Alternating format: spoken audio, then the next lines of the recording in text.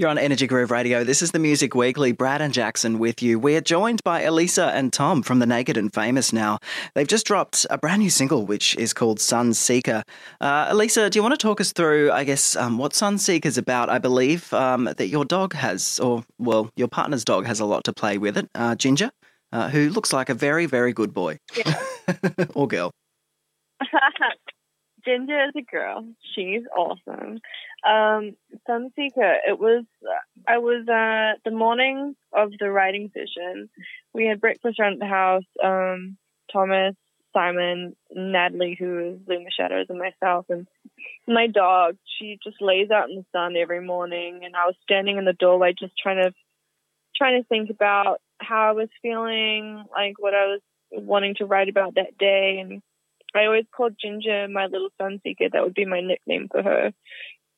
And so I said to everybody, hey guys, I have the words for the song today. It's called Sunseeker. It's about something coming into your life that you didn't know you needed, that makes you feel happy, that brings you joy. And so we kind of just launched off from there and ended up playing around with the concept and found music that connected to the concept, and there we were in the room writing and having a good time. From what I understand, this would be the first taste of what will eventually be a new album. Am I correct in assuming that? Correct. Yeah, this is the first song from the new album. Fantastic. When can we expect to have the new album in our hot little hands? We can't tell you. I can't tell you, but it'll definitely be next year. Okay, awesome. I guess you guys have had a few lineup changes in your time. Do you want to talk us through the lineup that we'll expect to hear on this album? I believe you're working with a couple of other people, or a couple of new-ish people that are helping you produce. Yeah, well, so one of my oldest friends from childhood, his name is Simon Oscroft. He has been a frequent collaborator on this album, which has been a lot of fun. It's been good for me to ask him to sort of do some producing, so I could do some top lining, just changing the roles around a little bit. And then Luna Shadows is another artist who's been collaborating with us, doing a lot of writing. Those two have been frequent in all the songs on this new album. And then another friend of ours, Sam McCarthy. He's from various New Zealand bands. And then a couple more people, but we've yet to just wrap up the entire album before we talk about who makes it onto the record. I think with your first three albums, we all kind of had an expectation, or we kind of knew what to expect from The Naked and Famous. But this time around, I feel like we're all very, very curious as to what this album is going to sound like. And it sounds like you've become, or at least grown as artists from managing all of the changes throughout your years. How has location factored into, I guess, the writing of this album? Because you guys have based yourself in LA for quite some time, yeah? Location plays a huge factor. I mean, living in Los Angeles is just so wonderful. It's sunny every day, and the weather definitely does. It does affect me personally.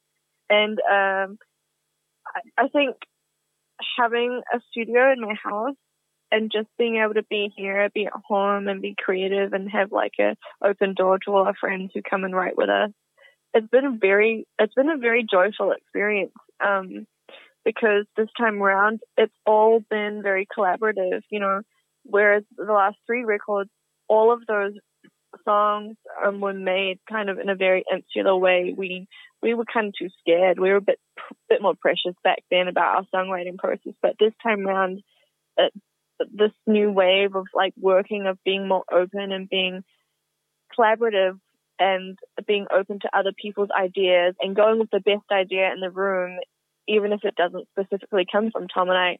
There's something really cool about that, because we're learning things that are beyond our skill set, It's very I don't know, it's kind of crazy to still be in this for 10 years and to still be learning learning new things about creative process that we wouldn't have done had we not opened the door to collaborating more with other people. Speaking of 10 years, Passive Me and Aggressive You is turning 10 next year. Do you ever look back on it and think of wish you did anything different to the album, or do you still feel like perfect as what it is still? I kind of like, it's one of those things where it's like a 10-year challenge. It's like those things on Facebook where you look at yourself 10 years ago and kind of go, oh, what was I doing? Yeah, totally. There's so many things that like, I mean, I think about this stuff all the time. I kind of love it though. Like I like looking back at our music and just like seeing it for what it was. And like, I love going back to our EPs as well. I listen to our EPs and I'm thinking, oh my God, I would have done this. This wouldn't have been so lo-fi had I done this now. Like I just, even just sonic things, you know, like how well you record stuff. I don't know. There are so many things that we would have changed. Oh my God. I would go back and like change some lyrics. Like, yeah. I mean, it's like when that record was like my first, like the Naked and Famous is my first band. It's my first foray into songwriting, like professionally. So to me, I can look back on it and be like, that's really good job. But like, if I had to go back and change some lines and some songs, like I probably would. Mm-hmm. While you were writing that album, were you sitting in the studio thinking that it was going to be as big as it was going to be?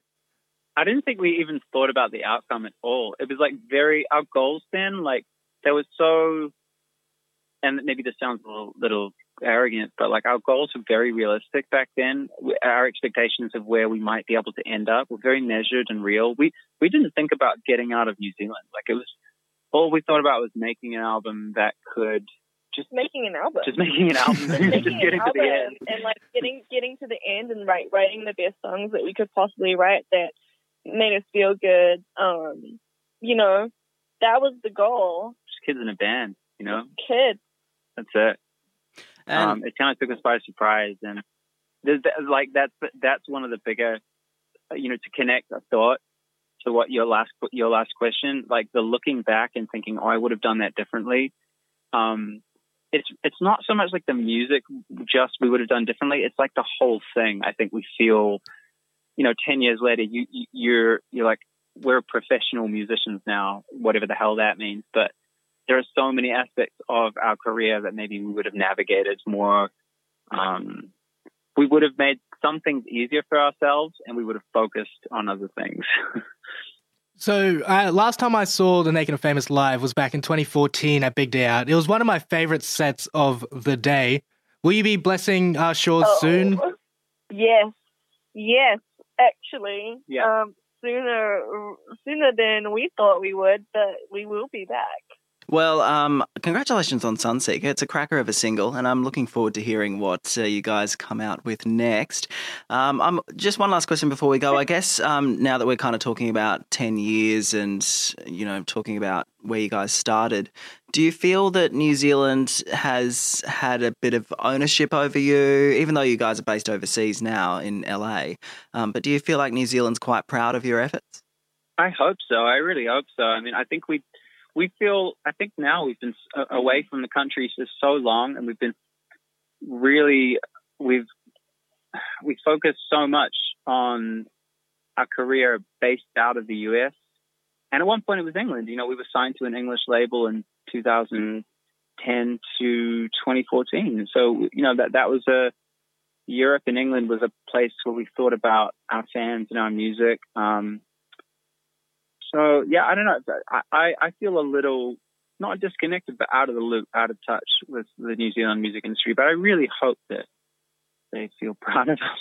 I think New Zealand's proud of us. I think that there's a lot of people in the fans over there and people that have grown up listening to our bands, you know, that, I hate saying this, but like that respect our band and respect what our career trajectory of being able to like make something and then go overseas and tour globally and, you know, all that kind of stuff. So I think New Zealand is proud that we have done that, and just to see that it is possible to do that coming from a place like New Zealand.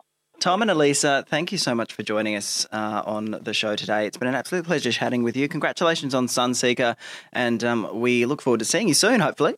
Thank you. We look forward to coming over. Thank you so much. It's been a real pleasure. Thank you.